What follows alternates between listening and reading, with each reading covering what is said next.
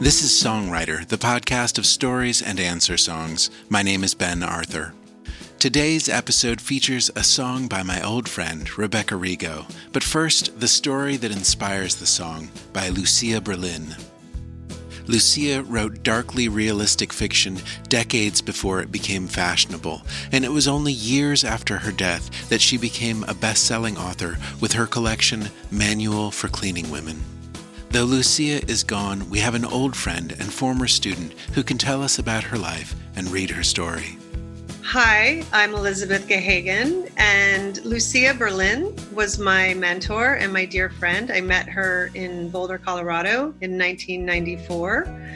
At the time, she was a fairly unknown author, and we wrote letters for 10 years before she died. I visited her before she died. I spoke at her funeral. And just kind of, we were close. We just clicked.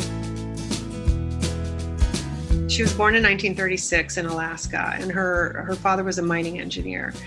And she lived all over the West as a child in these rough mining camps. And her mom was a horrible alcoholic, and they moved to Chile when she was a teenager, like 13 or something. They kind of jumped class at that point because they were in South America. They had maids, and they were in this kind of upper class. Her father was considered this big deal then.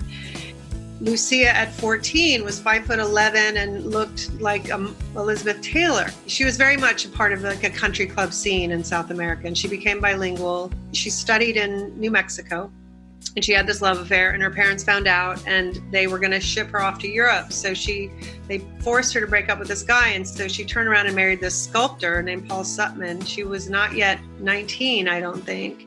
They disowned her.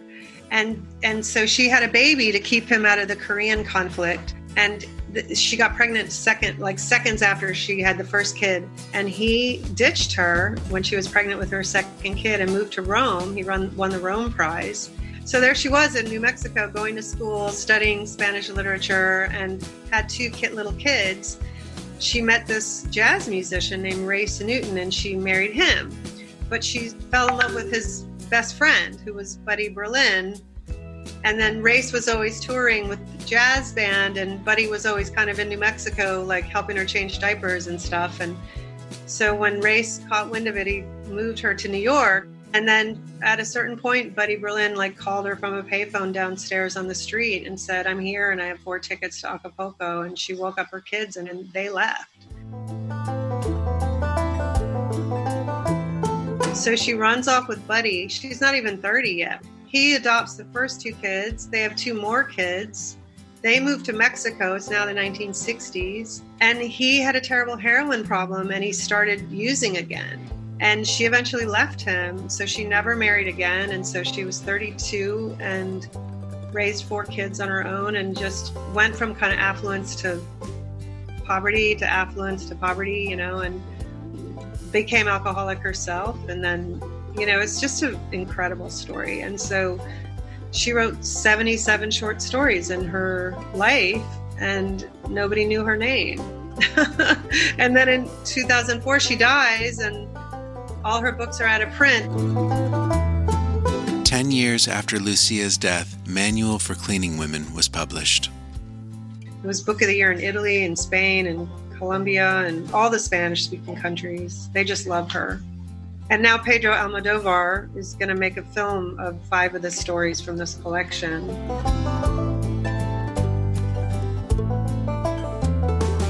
So the story Mama is pretty autobiographical, because her mom was always trying to kill herself, and she would leave Lucia these terrible notes and sign them like Bloody Mary and stuff like that.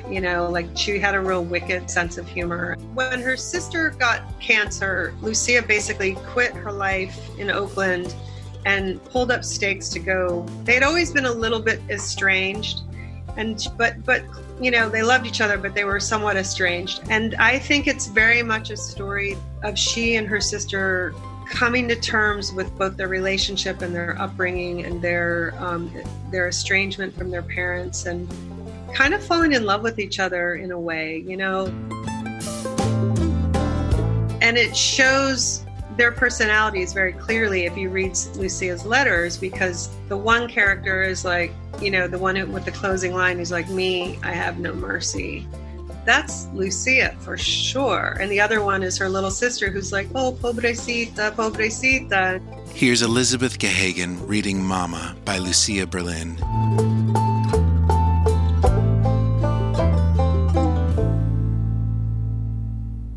Mama knew everything, my sister Sally said. She was a witch. Even now that she's dead, I get scared she can see me.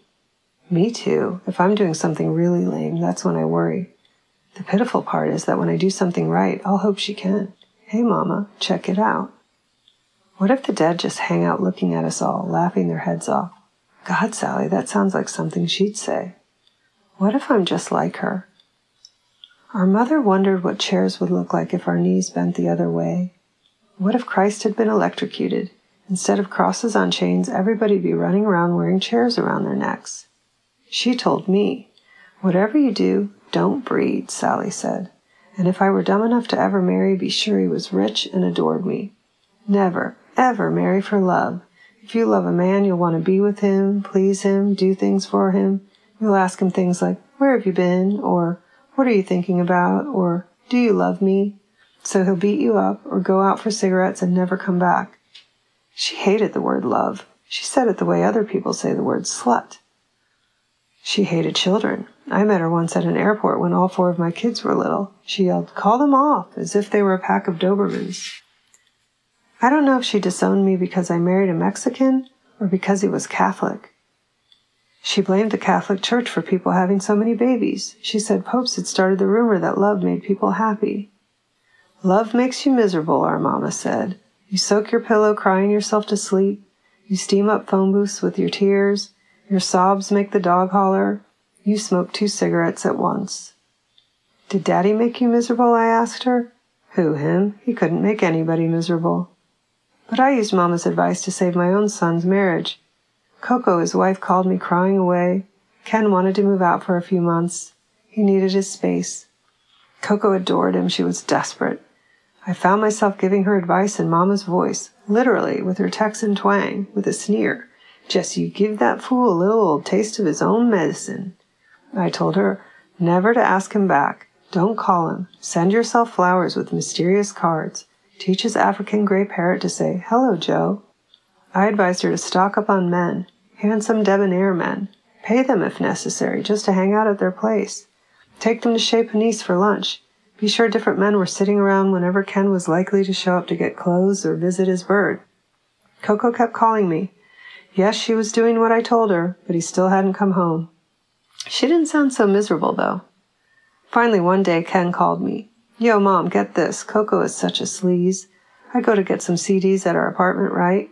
And here's this jock in a purple lycra bicycle suit, probably sweaty, lying on my bed, watching Oprah on my TV, feeding my bird. What can I say? Ken and Coco have lived happily ever after. Just recently I was visiting them and the phone rang. Coco answered it, talked for a while, laughing occasionally. When she hung up, Ken asked, who was that? Coco smiled. Oh, just some guy I met at the gym. Mama ruined my favorite movie, I told Sally, The Song of Bernadette. I was going to school at St. Joseph's then and planned to be a nun, or, preferably, a saint. You were only about 3 years old then. I saw that movie 3 times. Finally, she agreed to come with me. She laughed all through it. She said the beautiful lady wasn't the Virgin Mary. It's Dorothy Lamour, for God's sake. For weeks she made fun of the Immaculate Conception. Get me a cup of coffee, will you? I can't get up. I'm the Immaculate Conception. Or on the phone to her friend Alice Pomeroy, she'd say, hi, it's me, the Sweaty Conception. Or, hi, this is the 2-second Conception. She was witty, you have to admit it, like when she'd give panhandlers a nickel and say, excuse me, young man, but what are your dreams and aspirations? Or when a cab driver was surly, she'd say, you seem rather thoughtful and introspective today. No, even her humor was scary. Through the years, her suicide notes, always written to me, were usually jokes. When she slit her wrist, she signed it, Bloody Mary. When she overdosed, she wrote that she had tried a noose but couldn't get the hang of it. Her last letter to me wasn't funny. It said that she knew I would never forgive her, that she could not forgive me for the wreck I had made of my life. She never wrote me a suicide note. I don't believe it, Sally. You're actually jealous because I got all the suicide notes? Well, yes, I am. When our father died, Sally had flown from Mexico City to California.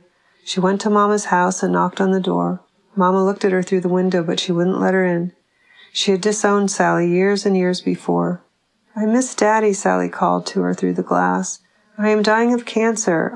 I need you now, Mama." Our mother just closed the Venetian blinds and ignored the banging on her door. Sally would sob, replaying this scene and other sadder scenes over and over. Finally, she was very sick and ready to die. She had stopped worrying about her children. She was serene, so lovely and sweet.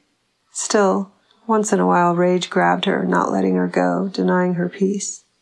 So every night, then, I began to tell Sally stories, like telling fairy tales. I told her funny stories about our mother, how once she tried to open a bag of Granny Goose potato chips, then gave up. "Life is just too damn hard," she said, and tossed the bag over her shoulder. I told her how Mama hadn't spoken to her brother Fortunatus for 30 years. Finally, he asked her to lunch at the top of the mark to bury the hatchet. "In his pompous old head," Mama said. She got him, though. He forced her to have pheasant under glass, and when it came, she said to the waiter, "Hey, boy, got any ketchup?"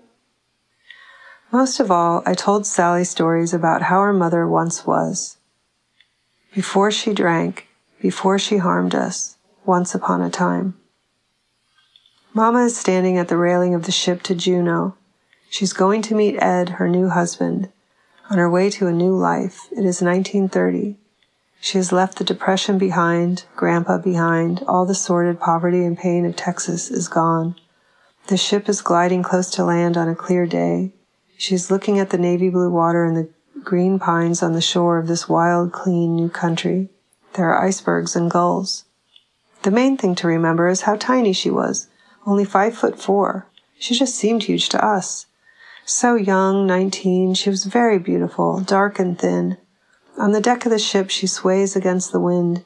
She is frail. She shivers with cold and excitement, smoking. The fur collar pulled up around her heart-shaped face, her jet black hair. Uncle Guyler and Uncle John had bought Mama that coat for a wedding gift. She was still wearing it 6 years later, so I got to know it, burying my face in the matted nicotine fur. Not while she was wearing it. She couldn't bear to be touched. If you got too close, she'd put her hand up as if to ward off a blow. On the deck of the ship, she feels pretty and grown up. She had made friends on the voyage. She had been witty, charming. The captain flirted with her. He poured her more gin that gave her vertigo and made her laugh out loud when he whispered, "You're breaking my heart, you dusky beauty." When the ship got into the harbor of Juneau, her blue eyes filled with tears. No, I never once saw her cry either. It was sort of like Scarlet in Gone with the Wind. She swore to herself, "No one is ever going to hurt me again."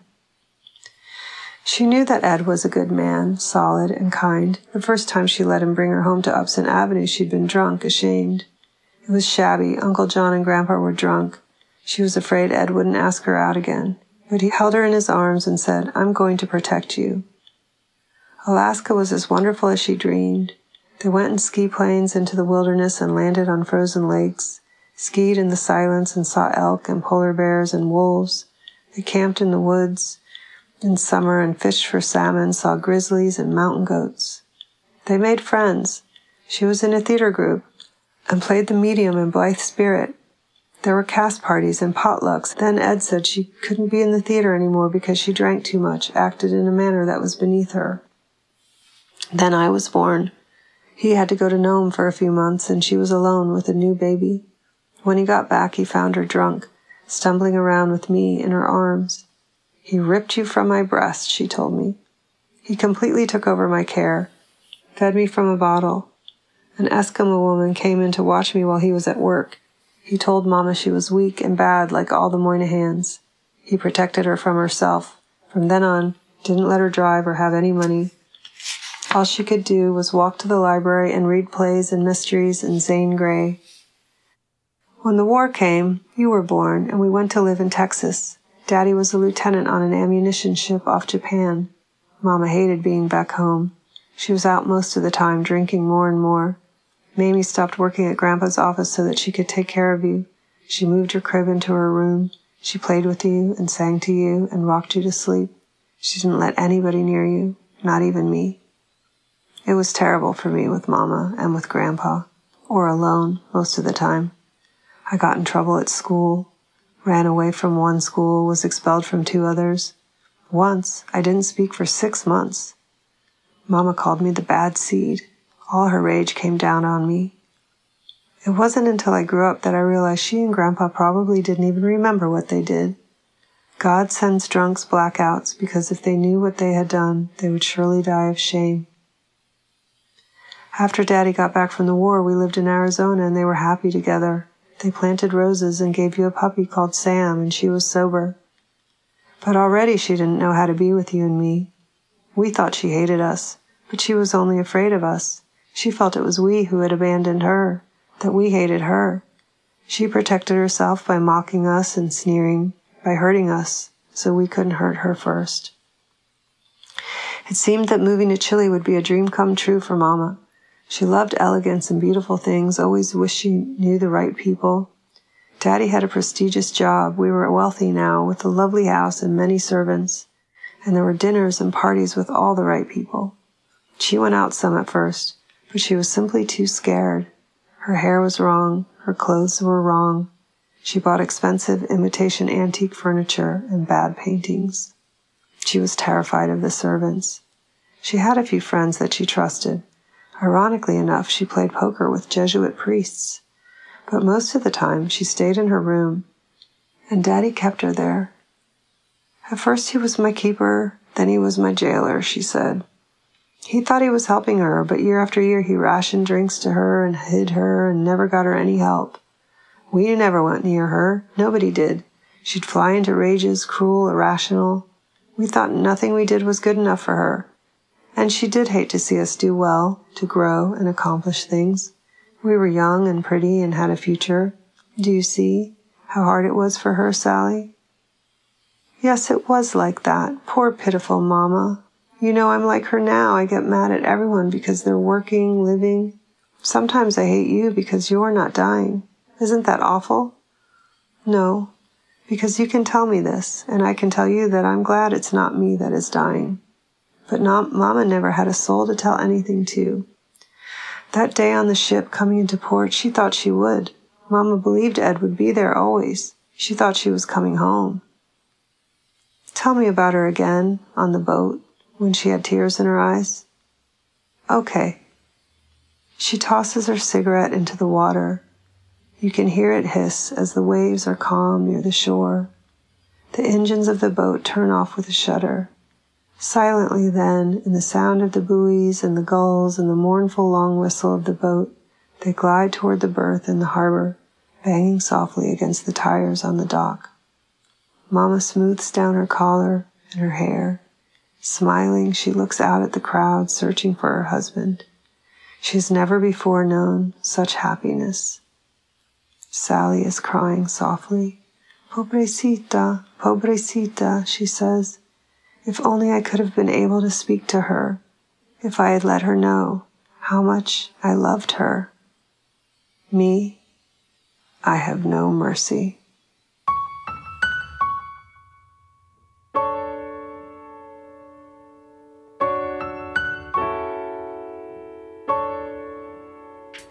That was Elizabeth Gahagan reading Mama by Lucia Berlin. And now for the song written in response. For years, it was the responsibility of young singer-songwriters to go out and book tours all around the United States in an effort not only to connect with an audience and sell some CDs, but also to try to convince the labels and the agents and the publishers, all the various money men, that you were an ongoing concern, that they should invest in you. The problem, of course, is that there's no money in it. The shows pay next to nothing. The gas is expensive. Hotels are expensive. Life on the road is expensive. And meanwhile, back home, God forbid, in a city like New York or LA or Nashville, your rent is still due. And your day job is only so patient. During a tour like this years ago, I met Rebecca Rigo, who had organized a show in Chicago. And the reason she made such an impression on me is that after the show, she insisted that I keep all of the $200 or whatever we'd made that night for myself on the road, even though she too was working hand to mouth like any other musician.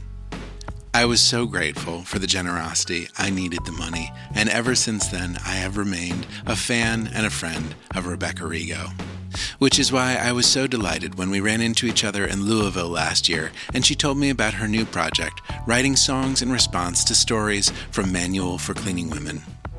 I asked Rebecca what it was about Lucia's work that made such an impression on her as an artist.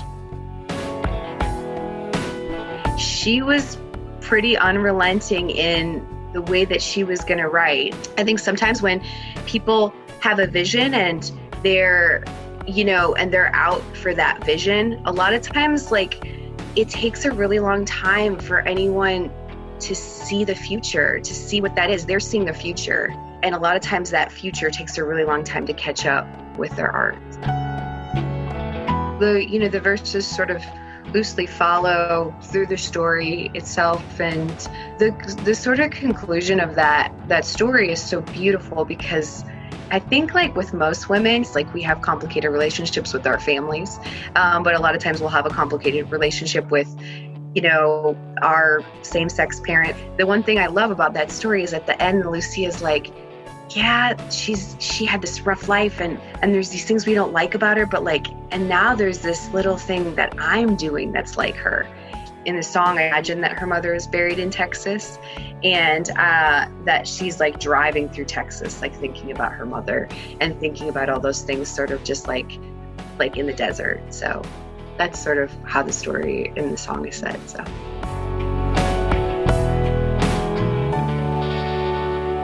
This is Rebecca Rigo with a studio recording of her song, Mama.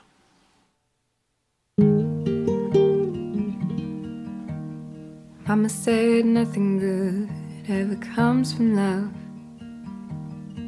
You soak your pillow with tears and smoke 2 cigarettes at once. And she'd write me all the suicide notes. At least I knew she'd think about me before she'd go. She did on law when she moved to Mexico.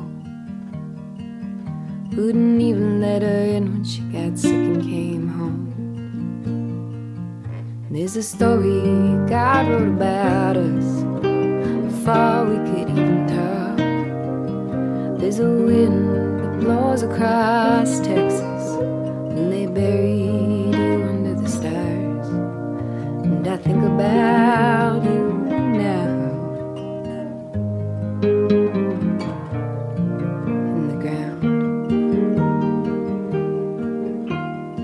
On a boat when she was just 19. She chain smoked with the captain, laughed and drank gin. She was off then to marry Ed. All the things she could have done if she wasn't run by men. There's a story God wrote about us before we could even talk.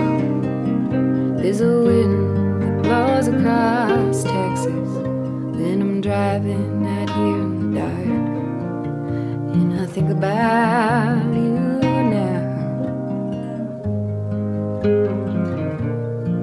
In the ground.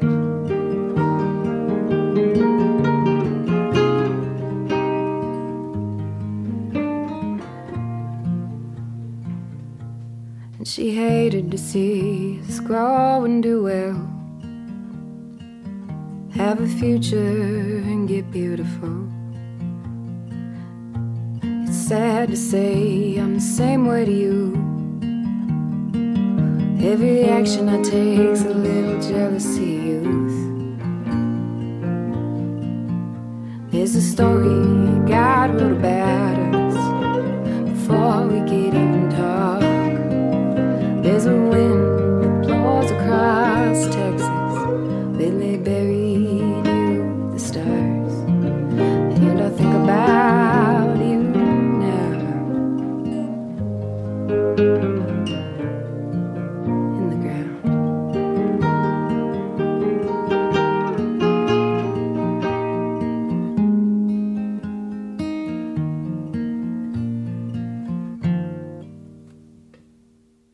was Rebecca Rigo with her song Mama, written in response to a story of the same name by Lucia Berlin.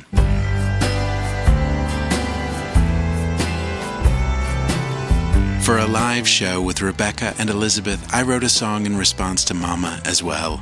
The song is called Mercy Redux, and you can hear it anywhere music streams.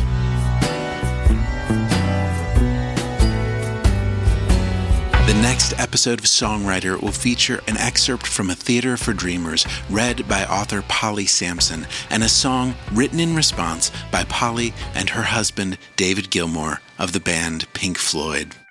A sneak preview of that episode and every episode of Songwriter will be available at Paste. Just go to pastemagazine.com and search for Ben Arthur. And while you're there, check out the Paste podcast or get it wherever you get yours. Last, thanks as always to Rob Reinhardt and Acoustic Cafe.